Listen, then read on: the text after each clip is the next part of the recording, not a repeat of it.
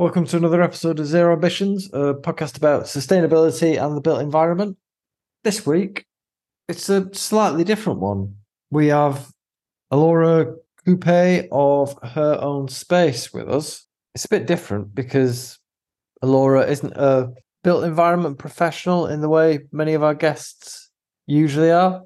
She has, recognising a need within the broader market, established a platform or a network for women who are interested in learning more about and engaging with the whole process of renovation or retrofit.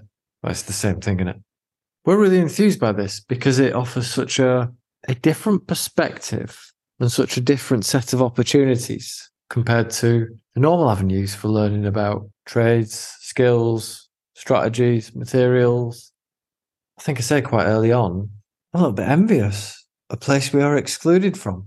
So yeah, it's something we think has the potential to be quite important. It's only been going since 2022. It's got around 3,000 engaged users, and in a very bloke-centric industry, it's very necessary. And just its very existence highlights a lack that is there. So yeah, Ellora is a really interesting person who's got a background in the trades. The long and short, I suppose, is this is a project that we only found out about a couple of months ago, and it's one we're very enthused about because it offers a whole different set of perspectives that we can learn from and learn about. And that's the researcher in us. But yeah, there's lots of tales to tell. We implore everyone who can help to get involved, promote it. Anyway, I'll stop banging on. You don't need to hear from me any more than you have to. As ever, thank you for joining us. It's just me and Jeff this week. Oh, before it runs, we're offering up the floor for a sort of Ask Jeff feature. Although I'm going to have to rename it. I found out there was a website called Ask Jeff the other day. But if you have any burning questions, I mean, ideally keep it professional, that you would like to ask a man like Jeff, with all his knowledge and experience from his peculiarly vaunted position, get in touch. Can't promise we'll answer all of them. You'll find the email address in the show notes, but it's any one of us, first names at zeroambitions.partners. Right, I'll let it run now. Cheers. Yeah, thank you for joining us today. Thanks for talking to me. Thank you. Oh, it's a pleasure. Yeah. I mean, Jeff, so to your question, the reason why we've got Ellora on today is it's because I'm a nosy prick. And looking at the LinkedIn page followers, I saw there was a spate of them in a week, and it said you've had 30% more followers this week. So I went and had a look, and I saw Ellora was in there, and it said Her Own Space, and that didn't make any sense to me off the face of things. And so I had a look, and then a little investigate, and thought, oh, that looks well interesting. And so I was moved to reach out to you immediately. I feel a bit left field on this podcast because I'm not, I'm not an architect, I'm not an engineer, but I think that's hopefully what conversations good to have with you guys is about, being more of the grassroots consumer focused. Yeah. Could you in the simplest possible terms, Ellora, and sorry, Dan, I can start that again if I've interrupted and it's causing difficulties. Ellora, in the simplest possible terms, for my very, very limited mind, could you describe what Her Own Space is and a bit about your own background? Yeah. Her Own Space is simply a space for women undertaking renovation work with an interest in empowering them to retrofit nationwide across the UK. And that's it. That's simply what it is.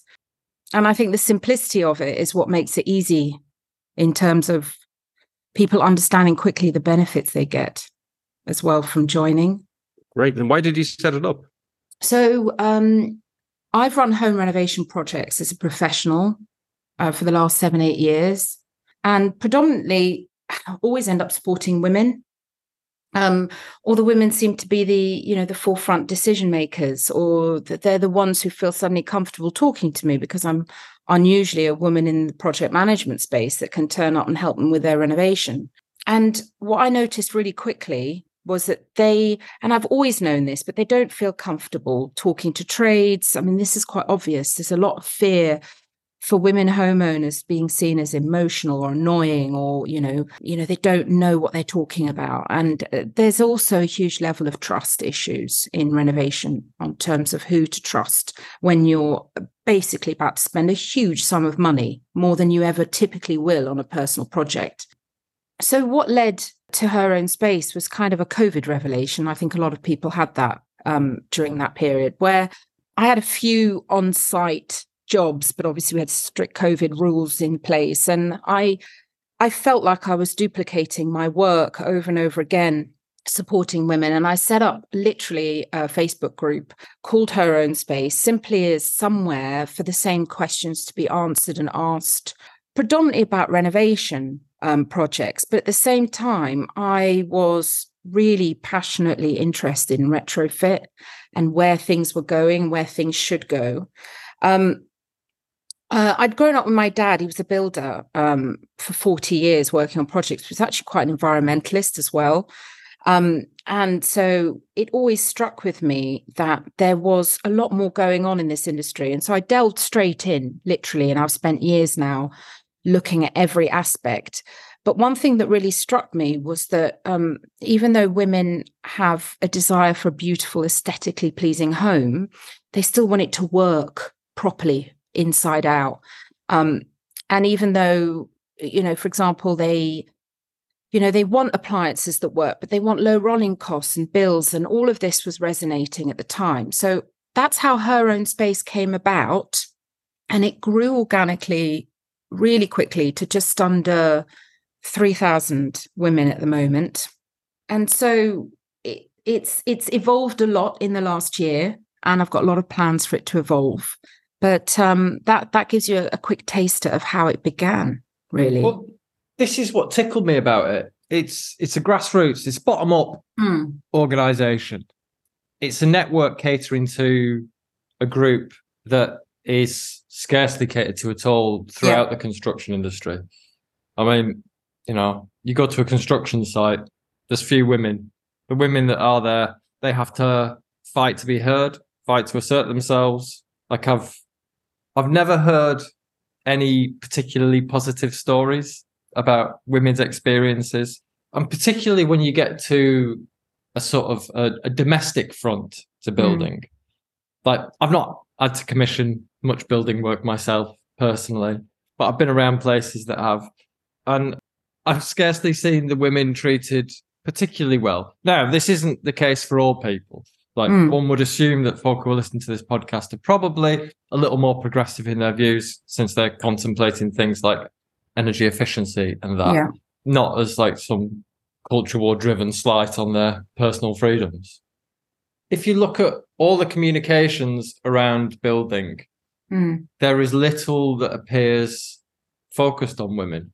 Like I remember, even us, like I remember Sarah being very critical of us early on, like lads, it's been a bit cock heavy for a few weeks. My words, not hers. Like we need to do something about that. And, she was right. But sometimes it was a little bit difficult because it was easier to find men because there were more of them. It's not like we don't know any women. Like we make an effort. Like where we're really lacking is diversity in terms of having non-white people. Yeah. I love women. My wife is a woman. Yeah. The other really interesting thing is that what really resonated quickly was that why hadn't women ever talked about renovation work together? Why hadn't they actually said, look, to my neighbour, I'm doing this extension, who did you use? What builder did you use? What were the mistakes you came across? What would you prefer to have done? And what's really interesting is women can talk and build communities really quickly that are very, very dynamic. But what was already a taboo in kind of Britain is that talk about money is a real issue, especially that amount of money. So I did some initial research on why people don't just say, to my neighbor, oh, can I help you? Or I've done this. And what really struck was that there's actually a lot of trauma around the whole process once women have completed the work.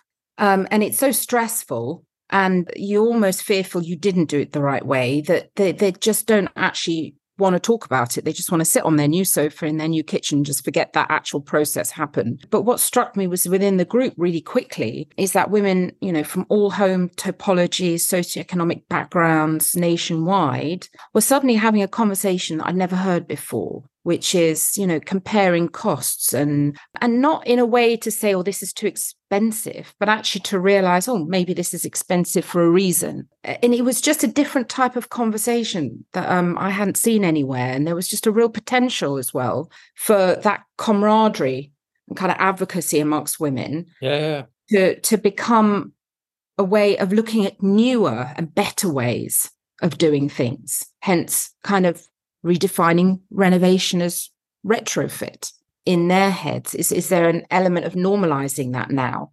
So that's a really interesting area for me, because the kind of the word renovation refers to newness. The act of doing something again is actually completely in line with what retrofit is about now.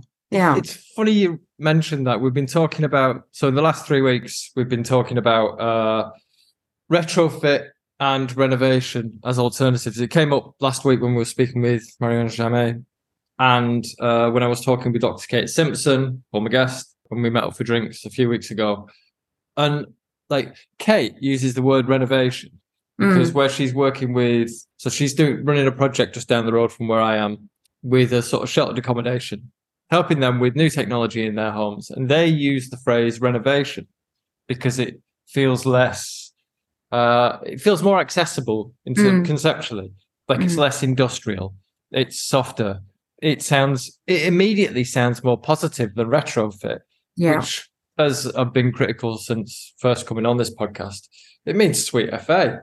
It means doing something to something that already exists. Completely. So I think it is interesting that came to be the word. I'm just using that as a signifier of it just being a particularly male-driven space in terms of communication. And so accessing the information that you need to address things in your terms it's difficult because the language and the format is intrinsically alienating from the get-go. So that's why I was particularly struck by the potential in this, because you get to cover all the, presumably you cover all the same issues, except you cover them from a different angle where you're looking at, so you mentioned budgets. Yeah. Like, women are often, not always obviously, but perceived to be not the holders of the purse strings, but the person who has to make the money work. But then also what's interesting is, that's assuming it's a husband and wife, for example, household. What's also interesting is the number of, widows, divorcees as well, who are looking at renovating their homes and haven't had anywhere to start at all as well. So there's been some interesting socioeconomic backgrounds and cultural backgrounds as well that have joined the group, who feel more comfortable in a women's space as well. Yeah. So would you mind explaining to us how it works? Like what her own space, the day-to-day look like? Yeah. It's really interesting because it's predominantly a Facebook group as well as the platform membership. So women can sign up for £8 a month and gain more access to resources, a more private community-based forum, and checklists and guides and access webinars. But it's still in early stages because I really want to keep it fluid and reflect kind of what women are looking for, but also introduce them to the subjects, for example, air source heat pumps and all the issues on retrofit easily and kind of more tech friendly in a way. So it's a very, very active group. I can see that engagement is at least 50% of 3,000 women on a daily basis. To give you an idea, I engage a lot. One of the most useful things I did was what I call a kitchen survey a few months back, because I was speaking at the Pure House collaboration project up in Harrogate, and I just wanted to bring something useful to that group. So I said to the women in the group, do you mind just answering a survey for me? And that survey was looking at 25 potential upgrades you could make to your home that would improve its energy efficiency performance, touching on anything from sustainable materials as well to biodiversity. And I said, would you mind filling this survey? And in 5 hours, I got 1,200 responses. So it really showed me how there's the ability to just understand instantaneously what people are doing right now, what they want to do, and what they don't know about, and what they don't understand. So that can lead quickly to, me pulling together a webinar. Let's go into this. So having a couple of female tradeswomen in the group as well. For example, I've got Leanne Madden, who's a fantastic retrofit coordinator, who did a webinar with me on how to, what her role was, what does she do, and how does she work with homeowners. And she's in the group and she answers and helps women, whenever she can. We've got party wall surveyors. We've got Sarah Shooter's a fantastic construction legal contractor and project manager. So there's a lot of really good discussions happening. Obviously, what you can start to see is the same discussions with women. I mean, at the moment, there's probably been about 5 to 10 different conversations before 10 o'clock in the morning, people needing some instant help or support in something. And that can be really anything from, I've got 2 structural engineer costs and I'm just trying to break them down into what the difference is between them, or what kitchen taps has everyone gone for today? And can somebody share pictures of their bathroom layouts with small bathrooms? Or, I'm looking at the wattage and battery issues of the new battery I've got installing this week with the air source heat pump and the solar PV. So it's a complete range of conversation, but actually provides a one-stop shop in a more realistic, practical way for women managing projects like this. It's really, really active. And my role, honestly, daily is, really supporting the women as well, one-on-one with their questions, just monitoring, making sure, people are being kind. Because I think one of the big things about the space is it's really, really kind. And I say there's no question that is too stupid or crazy, or, everyone's got to start somewhere. And there's definitely no training in place for women when they start their home renovation, I can assure you. So get ready for some stupid questions now then. Yeah. No, I think that's amazing. And I should say, well done. I mean, the engagement you're getting is amazing, It's bonkers. It is. And the feedback's great as well. Women say, oh, thank God I'm here. Hi, lovely ladies, or hi, hive minds, or, hi, everyone. There's a sense of relief in that space that, you can put yourself out there without any recompense, if that makes sense. Well, this is, I think, one of the points that we quite often come back to with retrofit or renovation, or whatever you want to call it, or energy renovation, as Marianne was calling it. You have to get around the fact that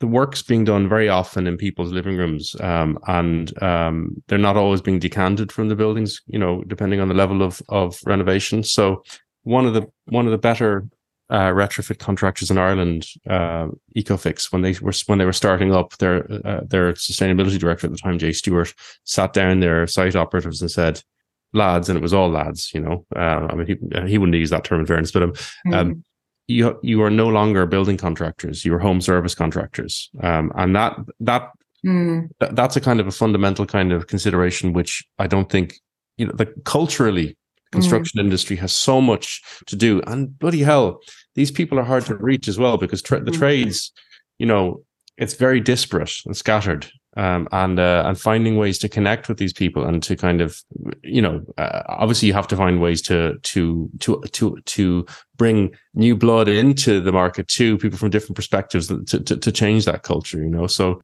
that's definitely something that needs to be tackled. But I wanted to ask you specifically about. There was a question that occurred to me. You have a great opportunity if you've got this kind of an audience to beyond surveying, even to get into some like qualitative research to understand the motivations that different users might have, right? And one of the things that fascinates me it would be there's well established research, I believe, that in general terms you can never there are no absolutes of this. In general terms, women tend to feel the cold more than men. And there are physiological reasons for this. And my wife would be an exception to that. Definitely. So you can't generalize. But the point is that if that's the case, then surely that should be a consideration and a potential catalyst to drive renovation.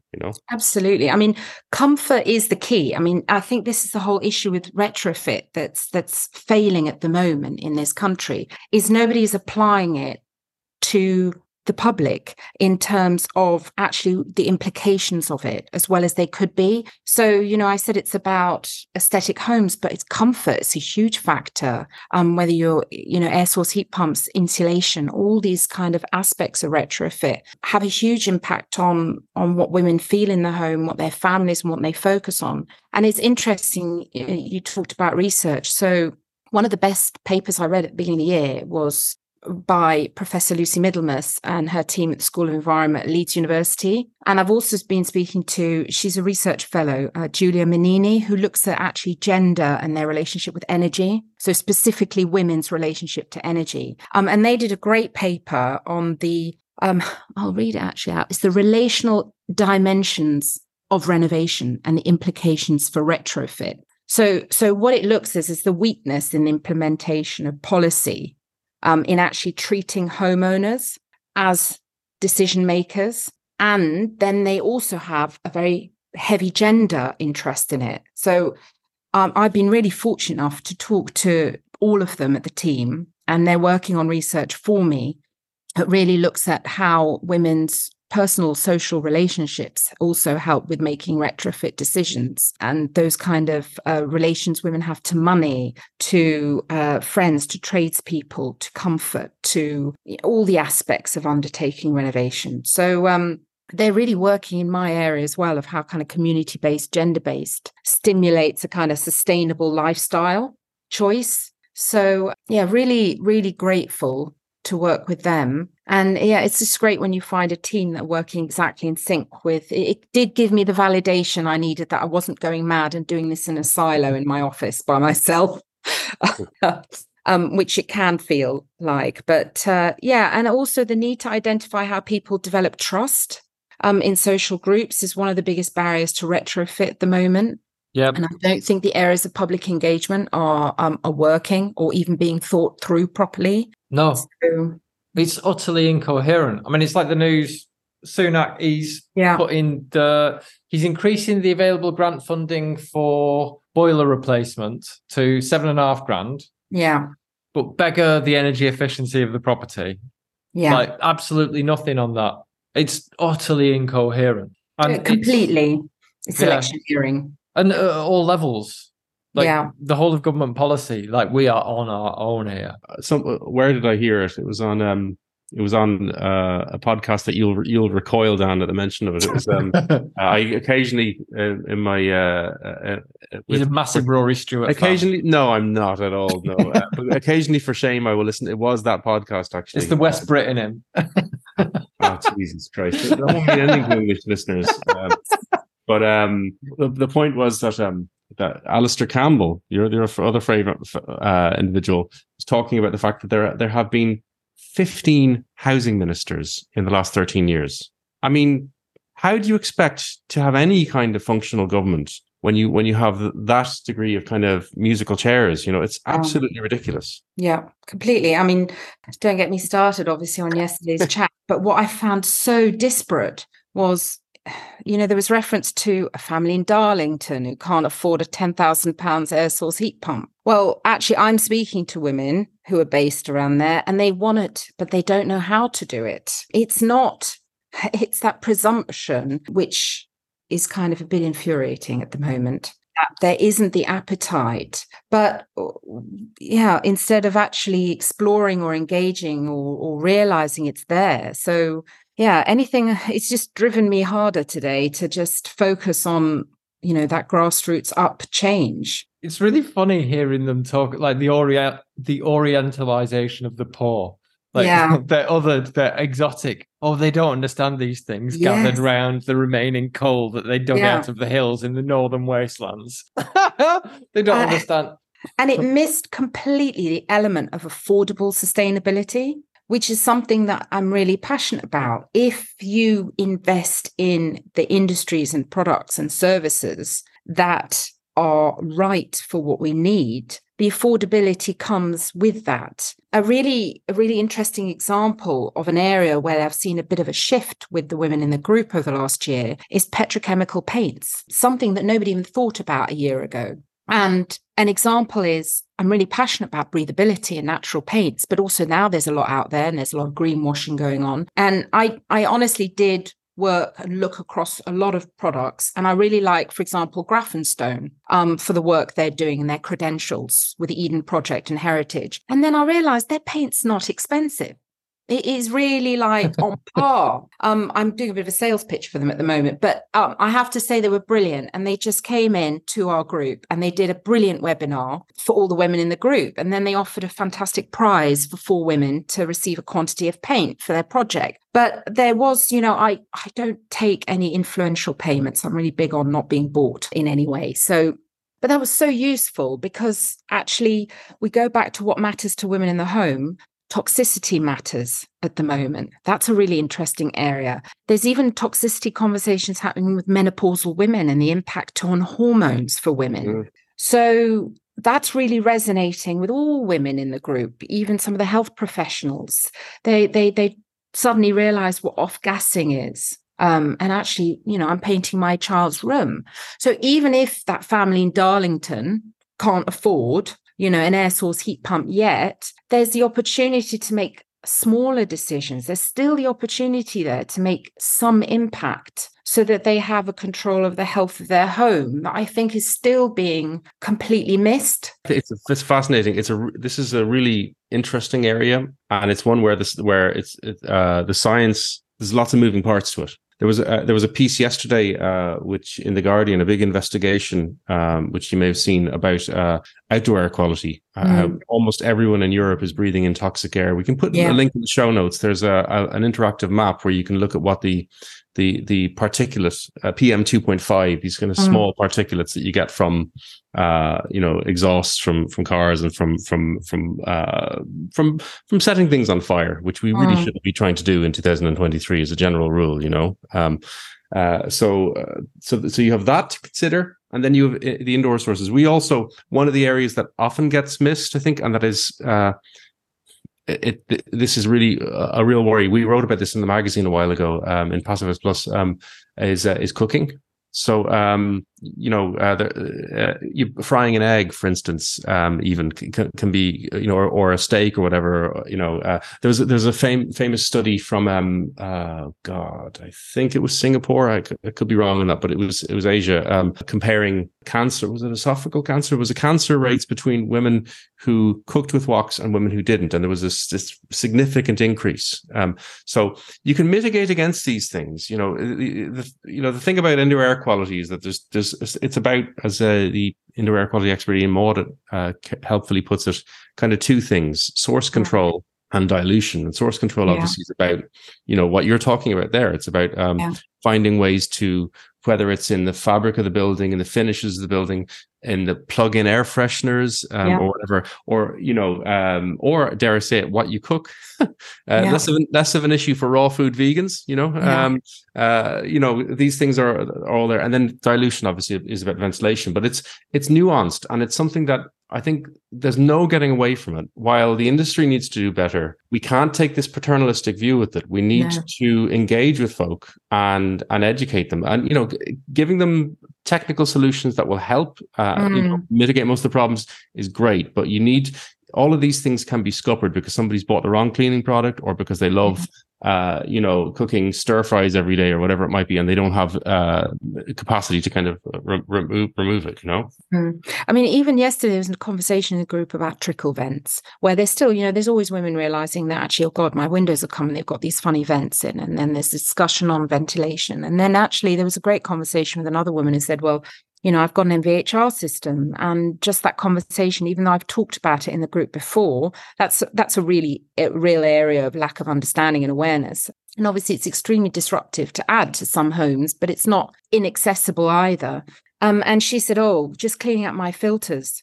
she says it's just such a relief realizing the amount that's not coming into the house. But that kind of comment resonates quickly. Yeah. I mean, what is coming into my house? And, how do I manage that and do what I can in the little way I can in my own home? If there's no space for those conversations, why is anyone going to know about it? Well, what I think, again, another thing that's really interesting is there isn't a space for all those conversations more generally. No. I'm not talking about a gendered one or one catering to a particular community. Jeff, your point earlier about how the industry itself is fragmented.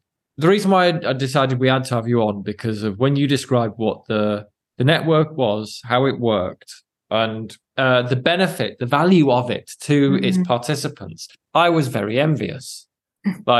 Because as much as I might know about a bunch of things, as much as I might pontificate and act like I do know it all, I'm well done.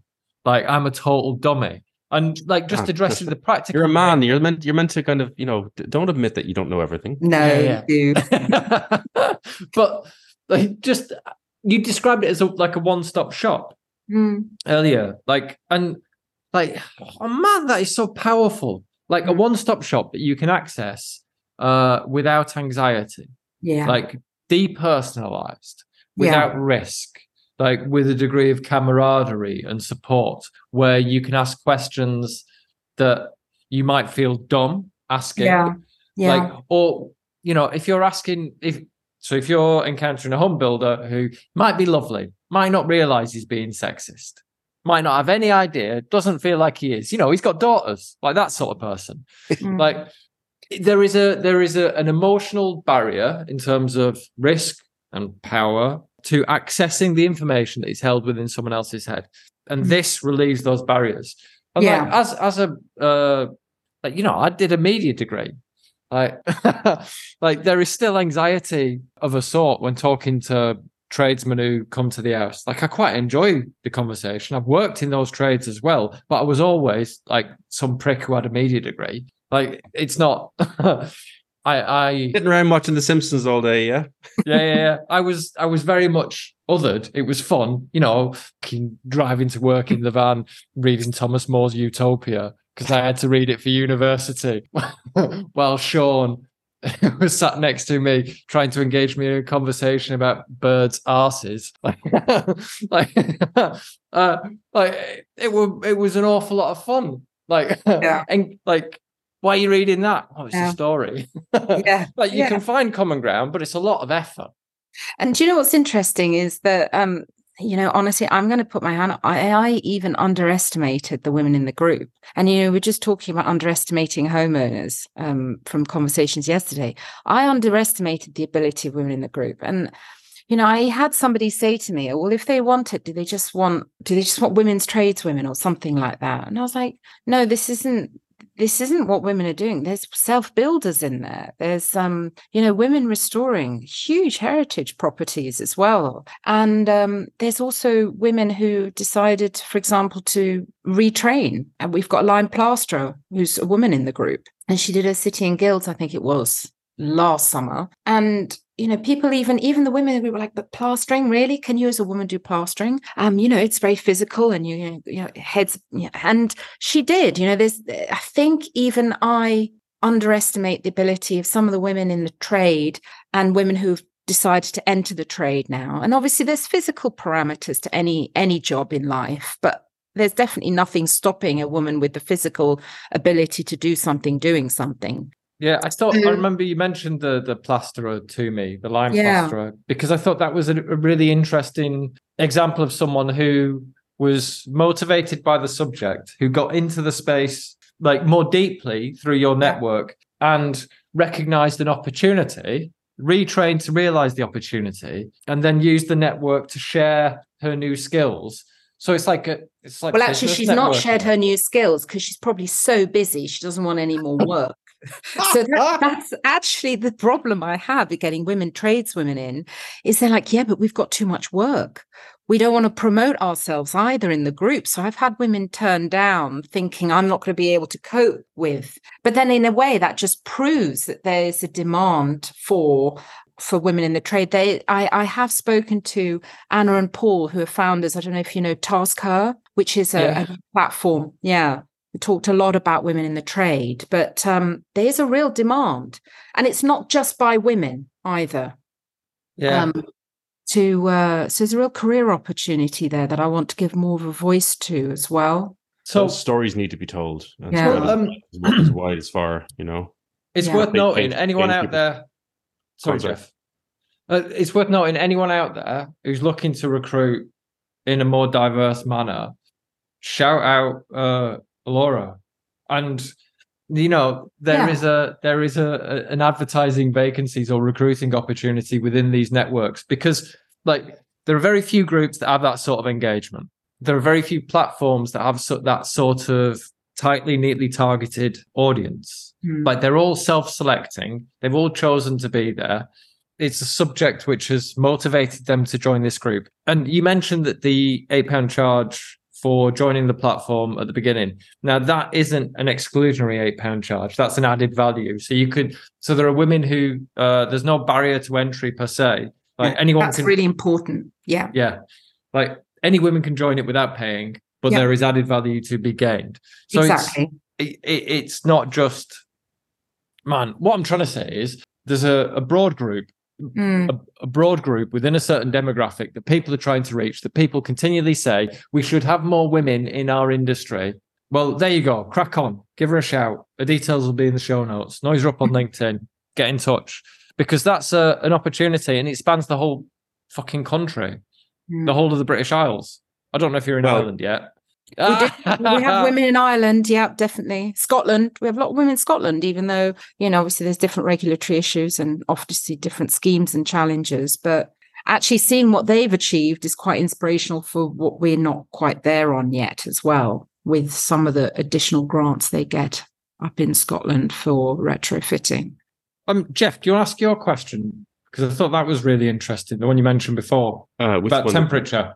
Well, yeah, I mean, I touched on it before. I think there's well-established research in this field. I mean, I don't know. We kind of already covered it. Well, it was more that, like, all right. Sorry, the reason why I want to go back to that is there is something unique about the properties of this space in terms of addressing qualitative experience. Right, I was going to use it as a platform to talk about user experience, Jeff. Because knock yourself out. Thank you. Because by addressing it from a different angle, so we've touched on this in a bunch of ways already, I suppose. In a very, very gendered industry and associated professions, academia, we assess spaces, the home, in very functional terms. So high performance building is always looked at in terms of energy efficiency and increasingly performance in terms of health, but less so in how it helps with socialization or the lived use of an actual household. Yeah. So Jeff, you touched on it before with kitchens, and you referenced the fact that like it's an invasive process. And this is something that I very rarely see addressed in any of the literature or any of the conversations or any of the webinars. Like, in fact, it's the bit about what Bill Borders and Adrian Lehman talked about. Like, buildings are rarely built to be used. Like, we don't think about their use apart from the first use in the initial stage. And I think this forum intrinsically comes with this a different approach in terms of starting from a lived experience. Certainly in the way that you described how your members engage with the subject. So, Jeff, your question about the cold. So women traditionally feel... So this is the reason for the eternal battle over the office thermostat. Because women feel the cold more than thermostat. men. Yeah. And it is an actual thing. Like, there is evidence to back it, but is a thing that never appears in the literature. And I just wonder whether this is... so using that as like a banner issue, whether there is the opportunity for this forum to to further, I don't know. I think you can make the case for these things by if you engage with your users, you've got a powerful way to ask people questions, like asking, in this case, women questions about what do you want? How do you use your buildings? Yeah. What's your experience of buildings? What's the desired outcome for you? Do you want colder bedrooms? Do you want do you want even temperatures all the time? Then there's different kind of work profiles. People working from home, whatever it might be. What or are you happy to accept intermittent heating? Are you happy to have certain parts of the house that are not heated, for instance? And so on. Yeah, thank you, Jeff. That is exactly what I was trying to get at. And that conversation is really important at the moment, because there's a big gap that I'm hoping to bridge, which is the scientific, technical complexities of retrofit. And then actually, how does it relate to the hands-on experience in the home? And I do find there's a lot of text-plaining going on in some of the other groups on these subjects. Yeah. It's really intimidating. And actually, it just becomes a conversation on who knows more about something after a while. Yeah.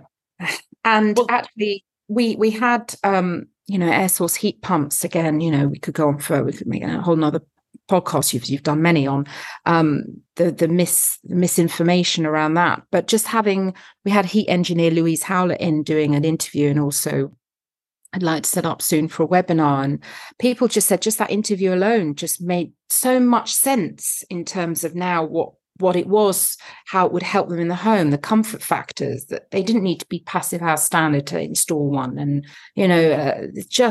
but also the comfort factor. And as you said, the temperature factor and control. And Louise talked about that herself, because she's installed with her business air source heat pumps the last 15 years. And she also implements as the newest technology comes in. So she's saying, it's not noisy. I don't hear it. And it's outside my bathroom window. That actually is those little anecdotes that are just what matters more than anything.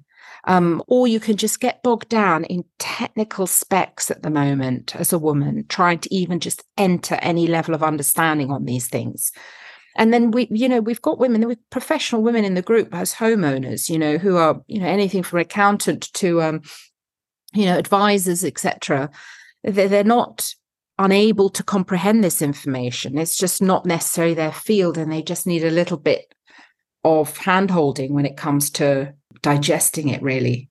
I think you'll also find, Ellora, that a lot of the people, men included, in this area, they might sound like they know what they're talking about, and they might use lots of technical talk, but oftentimes they haven't a clue. And people are too afraid to admit that they don't know what, so people nod and agree. Obviously there's also people with amazing expertise who are terrible communicators that's here, but I think it's this element is essential, thinking about actually engaging with people and understanding, why wouldn't you? Why would you allow these kinds of obstacles to go unchallenged? We have to be thinking like this in order to stop people from having doubts about doing works to their buildings, for instance. And we've got to investigate it all. So I'm intrigued by the scope for meaningful kind of engagement with your members, basically, and what could be learned from that. Yeah, it was really important as well. Some people said to me, Laura, you know a lot in this industry, but, hands up myself, I don't know everything either. And I'm still learning every day. And people said, why didn't you make it your personal brand? And I was like, no, it just wasn't my personal brand. It was a space for other women, other experts, other professionals in the field as well to contribute. And, I'm a gatekeeper. That's kind of how I see myself in this role, just protecting the space for women and making sure that they're not sold anything that's not right for them, or and also just making sure that if there's a journey of discovery, I can go on it with them and figure things out with them.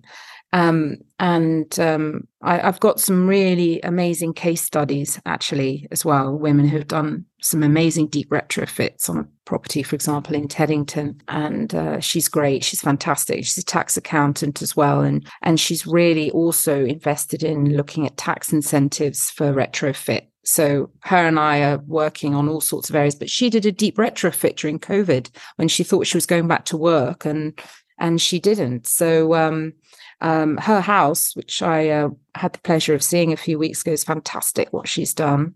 So showcasing those and doing those case studies are going to be a really nice thing to also work on. I've got lots coming up, actually. Yeah, the potential of all of this. The bit that excites me is what you can learn about the briefing process. Because, so bringing in my other life, corporate comms and building websites and products and stuff like that, one of the biggest barriers to getting anything done, getting the right thing done, is the clients being unable to articulate their needs and separate their needs from their desires. Yeah. And being able to understand what is feasible with the resources that they have available, and planning for the future. And I'm not suggesting here women, they don't know how to ask for what they want. I'm saying everyone doesn't, but women are much more willing to communicate and go through the verbalizing stuff to get to the point that they want to. And they're much more tolerant of talking it through to the end, just saying all the words that need to be said to get it all on the table so everyone is well appraised by the end of it. It is quite a different method of communication. So to Jeff's point about the room of nodding men who are clueless and too insecure to acknowledge the vulnerability of their ignorance. You don't have that in the same way. And I'm really curious as to how what can be learned from these forums can be used to help people brief better. Yeah. Because when you brief better, the job's quicker, it's cheaper, and everyone knows what bloody doing, and fewer people are unhappy. Well, the interesting thing on some of the briefs that women write to the builders, for example, is that initially, really, really early on in the group, the briefs were kind of at the end were like, and I really want to do the right thing in terms of sustainability, or they just put the word green technology ? Because that literally was like, where do I begin here? The other really interesting thing is obviously, like Lucy Hayden, her name is. She's the one who did the deep retrofit I'm talking about, and I will say her name because she's fantastic in all the areas she's working. But she literally is now said to me the other day, I could retrain. I really feel like retraining as a heat engineer. That's how passionate she is. That's how involved she's got. Her knowledge has just escalated. And actually, that's an interesting thing. Women tend to have this, I'm not saying all women, but there's this ability to suddenly become an expert in the field that they want to explore. Whether it's choosing the food for your baby or, what you're doing in the home. Suddenly they read everything out there on every level. And, Lucy's a really good example of that. But the briefing side is so key. And actually it's something I'm working on, exactly that, which is looking at the right tools to help women to create their own pathway for their own project. Because there's obviously a variety of topologies, socioeconomic backgrounds nationally. And there's also different resources in different companies in different areas of Britain. And then the grants might apply and they might not apply. So is there a really nice tool to create to kind of make that a really simple, here's a good starting place? Because I think they don't need the hand-holding. They just need the checklist to make sure I haven't missed anything off. Or just the ability to quickly ask a question. What does this mean? But briefing is interesting. But what's probably one of the saddest barriers at the moment in the group is actually just finding the right people. Obviously, there's a huge amount of upskilling focus that needs to happen in the country. But that's really, I really hope, in terms of finding more retrofit coordinators, the right tradespeople, the right heat engineers, the right electricians. But at least there's the conversation. Does anyone know anyone who can do this for me? I'm based in Nottingham. They know somebody's only able to recommend somebody that they have actually personally used. That's one of the rules in the group. Yeah. You can't recommend anyone otherwise. That's at least a start there. I suppose there's a thing about safety too, is there? I mean, there's this, in other words, making women feel, you mentioned trust as well earlier, but making women feel that they can engage in a project like this and not be terrified at the prospect of having, knuckle dragging big hairy arsed men, with Neanderthal views, coming into their personal space, That's definitely. I think some women thought of first joining the group. There was actually a few questions somebody asked me before they joined. Is like, is this an anti-man space about criticizing builders and all this? Yeah. And actually, that's not commonplace. What's interesting, and also my dad was a builder for 40 years. Actually, he was unusual because he's Austrian as well, and he emigrated here and run massive renovation projects around. But then his whole trades team were with him for 20, 30 years. And honestly, I was working on site from 12. He denied the fact I was tiling for clients when I was 12 years old. But I was like, you got me doing everything. But it's such a comfortable space for me. And God, there were some great characters, and they're all still like family. And my mum got annoyed because my dad used to call her by the name Eric of his top carpenter every day when he came home for years.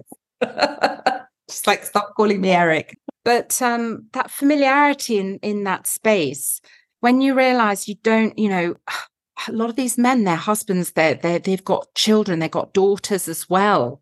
I want to alleviate the fear mongering as well, so that better conversations happen. I know. And it's just simply about, just ask them. Just if you're not sure about something, ask. Don't be afraid to ask. There's a lot of fear of asking. For sure. Yeah. I don't mean to malign my entire gender, because there's a great many people in the industry who are very sound and fair and reasonable. It's just, there are bad apples out there, I suppose, as well. Totally. And there are cultural issues that need to be kind of challenged and that's changed. The first fear point is, look, I'm about to spend this amount of money. I'm just terrified of making a mistake with the wrong person. That's absolutely the number one fear, I'd say, amongst the women homeowners.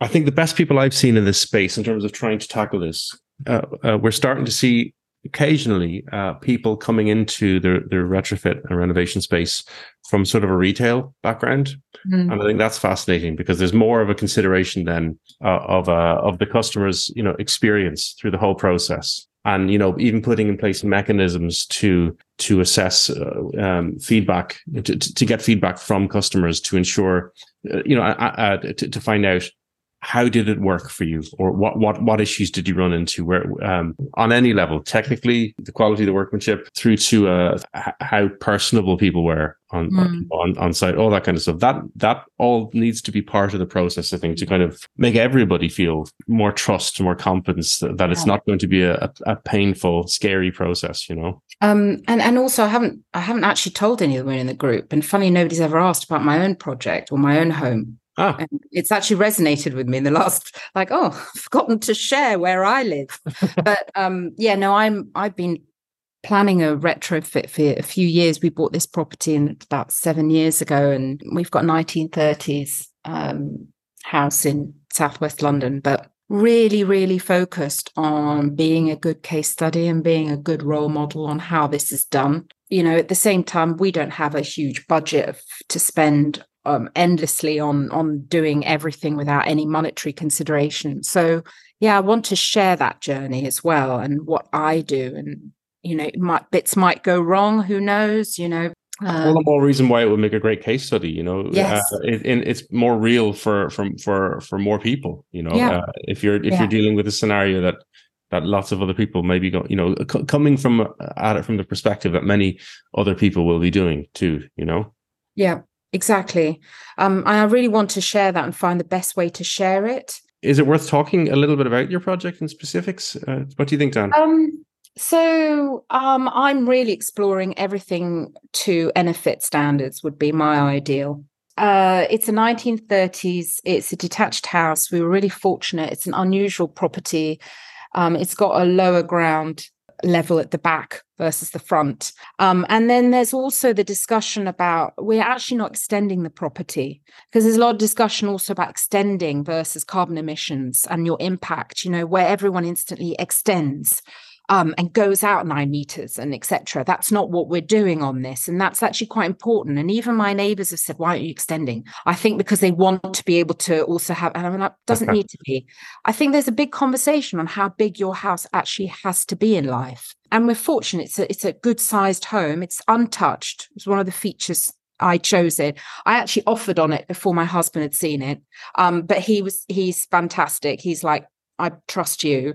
And then they said, we can't accept the offer because obviously he's also got the financial say over things. And they're like, he has to come and see the house too, they said. So I was like, well, here he is. And then he came and left. They said, it's fine. Again, this was 7 years ago. So retrofit really wasn't a big point of discussion either. But I instinctively like this house because it's been unrenovated. So it's never been touched. It's a blank canvas. Blank canvas. It's had nothing done to it. Literally, the family who lived here for 50 years, they did nothing. So it's even got original bathroom, original kitchen. But it's perfectly livable, but it's got all the same challenges as a typical British home, draftiness, single glazed, there's no loft insulation. So my planning at the moment, which obviously I'm lucky enough to be doing with all the women in the group, is to take it to NFIT standard versus deep retrofit, versus kind of how far do I take it? There are beliefs that, NFIT is obviously so expensive, but at the same time, some people are saying it's not. There's different approaches to it now. There's different materials. There's different ways of planning it. Yeah, I'm also lucky in that I have my mother. She lives literally a street away. So she might only be finding out now on this podcast that we're moving in with her. But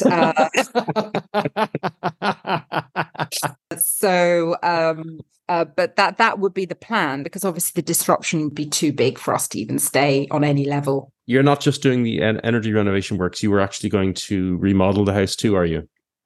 We're actually lucky. The house doesn't need that much remodeling. It does. Obviously, everything will be new in terms of underfloor heating on all floors, the plumbing, etc. To what extent nowadays retrofit to that extent means just gutting a house and keeping the four walls. That is kind of a big question mark as well. But I think we're going to be at the stages of looking at more feasibility studies with a couple of really good architectural firms over the next year to just get the right answers, I think, next. But I think one of the things that I think is such an advantage is we're not in a rush. It doesn't sit well with me to rush renovation work. And I think that's a massive conversation piece. Everyone's desperate for extra space, desperate to do it now. There's that constant seasonal window to catch, where you want to do the building work in the summer. You don't want to be stuck here. And I've seen that as one of the biggest problems with successful renovations, is when things just aren't planned properly. Yeah, there's absolutely no doubt that planning stages can alleviate the chances of risk further on more than anything. So I think even just sharing the planning stages really, really clearly, the documents, the briefs, the feasibility studies, biodiversity study. Obviously, you've got biodiversity coming in November, which is a major conversation for new developments, but I think it still resonates with the women. We're looking at, planting to reduce solar gain, seeing your garden as the whole, not just as an isolated add-on extra at the end. Yeah, it's all systems design, isn't it? Yeah. That's it. Your garden is part of that. It's not just a manicured space for a desert. A desert of invasive species. Tightly clipped desert. Yeah. Yeah. I mean, my neighbours keep trying to lend their gardener to me. I think they're kind of hinting that it's got a little bit out of control. But at the same time, that's actually all these elements really resonate now for me as a woman who's really big on sustainability. I don't get it always right. I'm still trying to figure out what greenwashing is existing on products and what really matters and what doesn't. At least I think I've got to be really open and honest always in the group, which I am. I'd love to talk to you more about this, by the way. Sorry for cutting you off. I'd love to. It sounds amazing for us. I'd love to cover this in the magazine. I'd love to have your voice in the magazine. As much as possible, frankly. Right. And It sounds to me like you're of a mindset, for instance, where you'll be inclined or you'd be interested in doing things like embodied carbon calculation too, which is a fantastic way. It's not that it solves all of the problems, but when you do embodied carbon and whole life carbon calculation, it does help you to settle an awful lot of, cut out an awful lot of the noise, around greenwashing, but when you have properly independently verified measurements for a given product, and you have a system, to put that into to kind of try and appraise your decisions and whether they stack up. When you realize that when you actually engage with this stuff properly, it's at the right stage, at like the design stage project, you can see how massive an impact you can have on the overall, amount of CO2 that's spewed into the atmosphere even before the building is built. By sometimes quite simple, painless decisions. Exactly. So it's just having that knowledge. I think there's also real opportunity still that hasn't been tapped into, more creative ways of just communicating the technology around things, and also the emissions conversations, and actually just communicating that methodology simply, that's actually really untapped. It's just constantly too heavy for everybody, but it doesn't need to be. Well, the industry has thrived on what are termed hard skills at the exclusion of soft skills. And just like co-benefits, they're all just fucking skills. They are neither hard nor soft. They just are. Like, oh, man. Right, just aware that we're running long. There are a few things I just want to make sure of. Like, we'll get on to what's coming up. So your crowdfunding and how people should engage. We'll do that in a minute.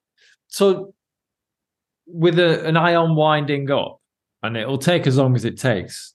I don't mind going long on this because I think it's really interesting and it deserves the space. But what have we got? What's in store? What's happening in the near future for Her Own Space? So Her Own Space, I am a CIC, community interest company.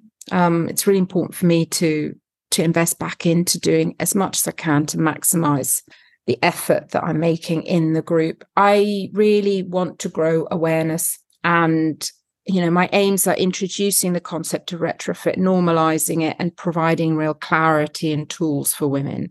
So it's just about that ripple effect of scaling up. So engaging with people, with organizations that can just promote the space is really important for me, as well as, there's potential grants and funding as well. That's really important for me. I think I'd like to, I know I'd like to invest a lot of time in how those case studies get delivered and produced so that they're really effective in showcasing what women have achieved, not just what women could achieve.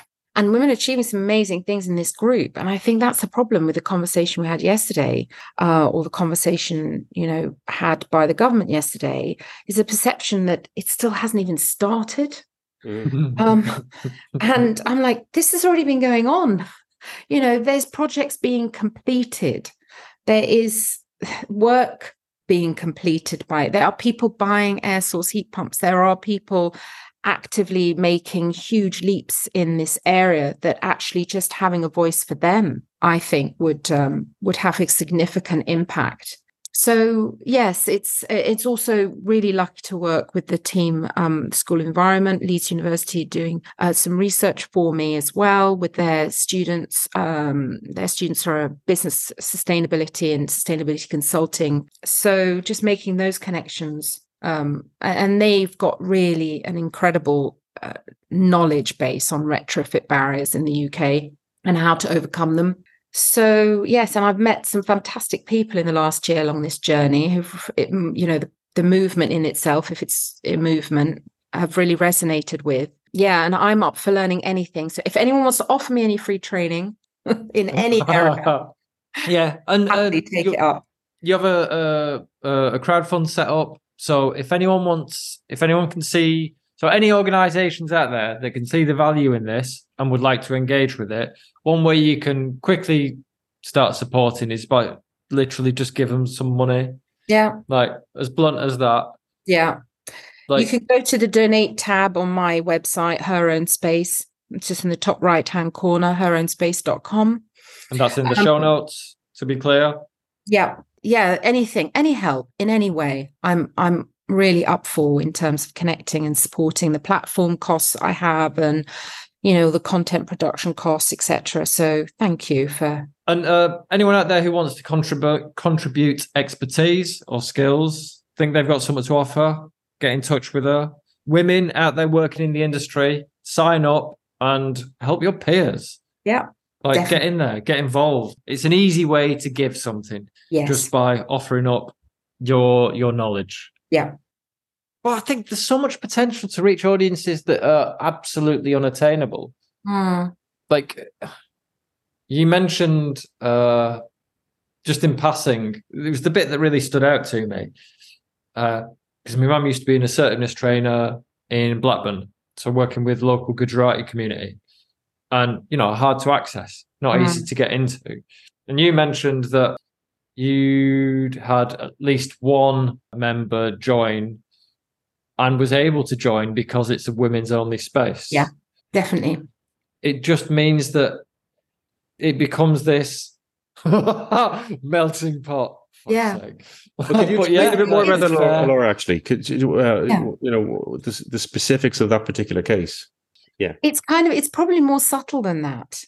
As in, obviously no one was going on there and staying, obviously, but it's definitely the cultural norms for women of certain cultural backgrounds to talk more easily amongst other women is really important, and actually has been a kind of unexpected benefit. And I think women are more likely in this space also to introduce themselves and a little bit about their story with other women. Mm-hmm. So that's probably how I've picked up on, women who are recently widowed or divorced or etc. And are just needing a new space to kind of create their own home, their new home. And also there's women who are retired who have actually even gone through retrofit projects before, and this is their second retrofit project. That's martyrs. I know. There's a really interesting point here, actually. There's a trope that does the rounds all the time, and it really annoys me about retrofit. And you hear it from some people, actually, rather than talking about this particular group of people. But when you talk about elderly people, the assumption is basically, well, I'm not going to retrofit because I'm not going to see the benefit in my lifetime, because people are thinking in monetary terms, right? And they're not thinking about, even in terms of, and I mean in very narrow monetary terms, in terms of reduced running costs, never mind the asset value. But if you start to change the framing of this into thinking about comfort, and when we're talking about elderly people, again, if we get into physiology, these are, as you get older, you need, and there's indoor environmental quality standards which relate to this. You become more vulnerable to variations in temperature, to extreme colds or heat. So you need a narrower band of temperature from a health perspective. So I wonder whether you're seeing much engagement from I mean, you mentioned widows and retirees, but I think they're a fascinating group to engage with too, and turn some of the conventional thinking on its head, perhaps. Yeah, and actually, there's a lot more knowledge as well amongst that demographic. Obviously, they've joined because they're doing a project in the first place. So that's the kind of portal to entry, is you've joined a group about renovation and retrofit because that's what you're about to do. A few women doing self-builds as well at that age, and what they're looking for. They've got the land, they've got the property, and they're building a passive house standard as well, property. But how they're laying it out is interesting, and how they are, and the things they're factoring in. But in all honesty, I think that, the future-proofing is definitely a big element of conversation as well. I think needs to happen is future-proofing our homes for when we get to certain ages. In terms of accessibility and comfort, obviously. So what I'm seeing is actually an equal level of knowledge amongst that. And obviously, the group is not going to engage, unfortunately, with people who are not going to do any work. and actually probably should do work and probably should consider spending and investing in that, because you have to have that want and the appetite in the first place, obviously, for entry. Okay. But at the same time, there's obviously always going to be a ripple effect.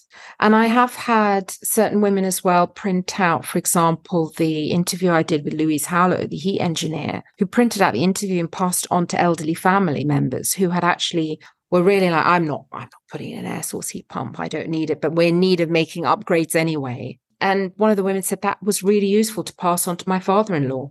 And he read that and it answered all the issues. He kept saying, oh, it's noisy, or it's going to be too invasive, it's not going to work, etc.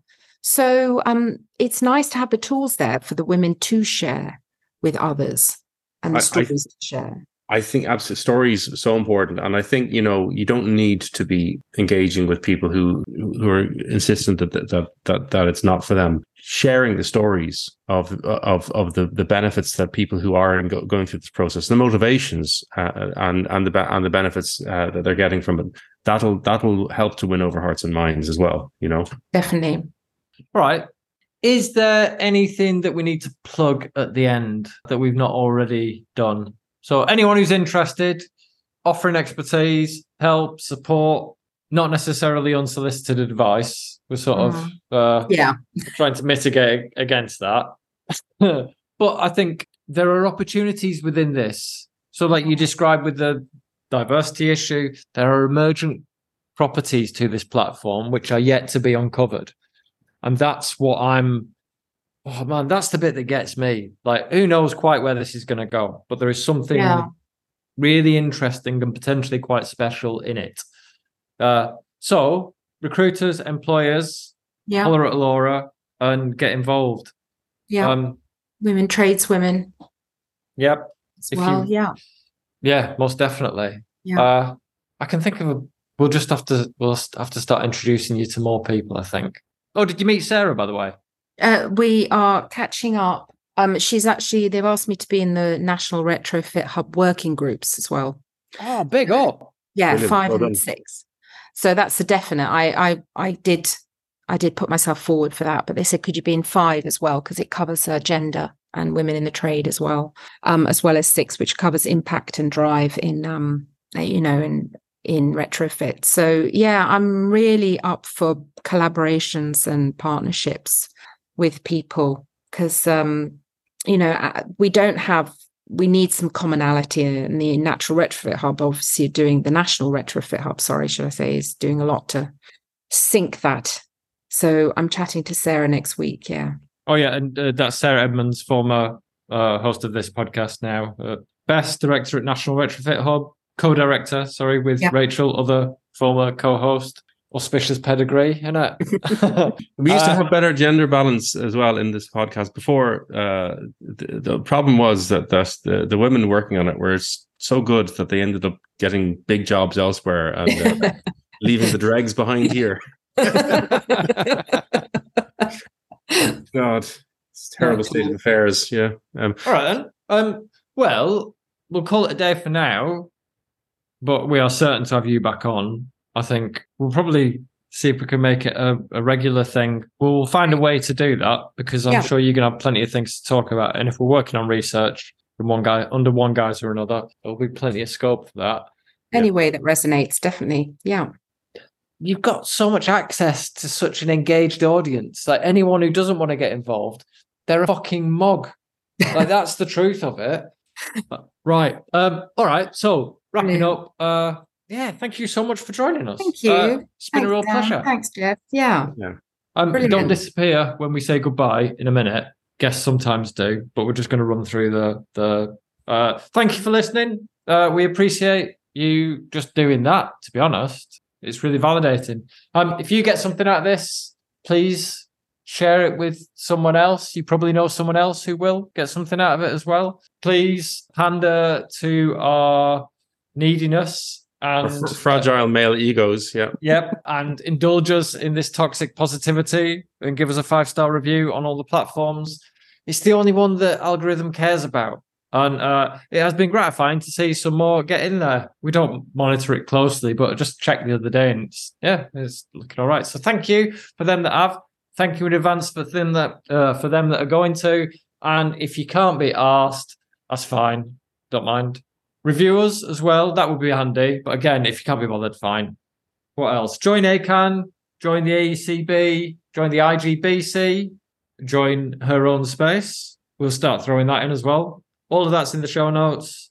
Talk to us about just anything. If you want to... that's it. If you want to ask Jeff a question, feel free to email in. We've answered a couple. We've thrown a few in obliquely, and we won't do it every week. But I don't care, Jeff. You can make as many faces as you like. I am offering you up as a resource to create a more engaged readership and listenership. Talk to us about the consultancy as well. We're working with a whole bunch of people on a bunch of really interesting things, from sustainability strategy to research at the moment. And messaging, common strategy. There's some really interesting stuff going on that we can't tell you about because we are professional.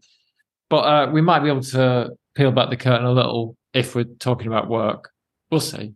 Anyway, we like talking about these things.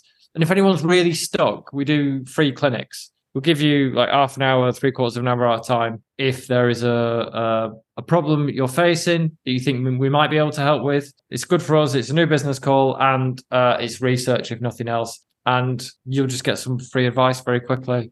Anything else, Jeff? No, the magazine, whatever, but it's fine. We. Oh no! Fucking do it justice. Advertising Passive House Plus. Wow, it is a peerless resource in the industry globally. It's worth acknowledging. No, we've had this chatter on LinkedIn, that post you did about publishing in this space being a vocation. It's worth giving you your props, because as much as you've got West Britain here, you've got the reticent to acknowledge, praise and respect Catholic part here, not the Protestant part. Right, there you go. Yeah. So it's worth validating you and patronising you as well. Well, I managed to put the potato down for a second and write something coherent today. Yeah. Thanks very much. Yeah. No. It is. Look, we've been at it 20 years. It would be hard to be doing something for that long and not to learn a thing or two. But listen, Ellora, thank you so much for coming on. It's been a pleasure to have you, and I'm really looking forward to finding other ways to collaborate with you too. And I'm really looking forward to seeing how this exciting new kind of, I guess, public kind of good business grows and thrives. Yeah. New to us, Jeff. It's been going a while. Well, yeah, exactly. But we're not the target audience. That's why we didn't know. Cool. All right. Thank you. Bye. Thank you.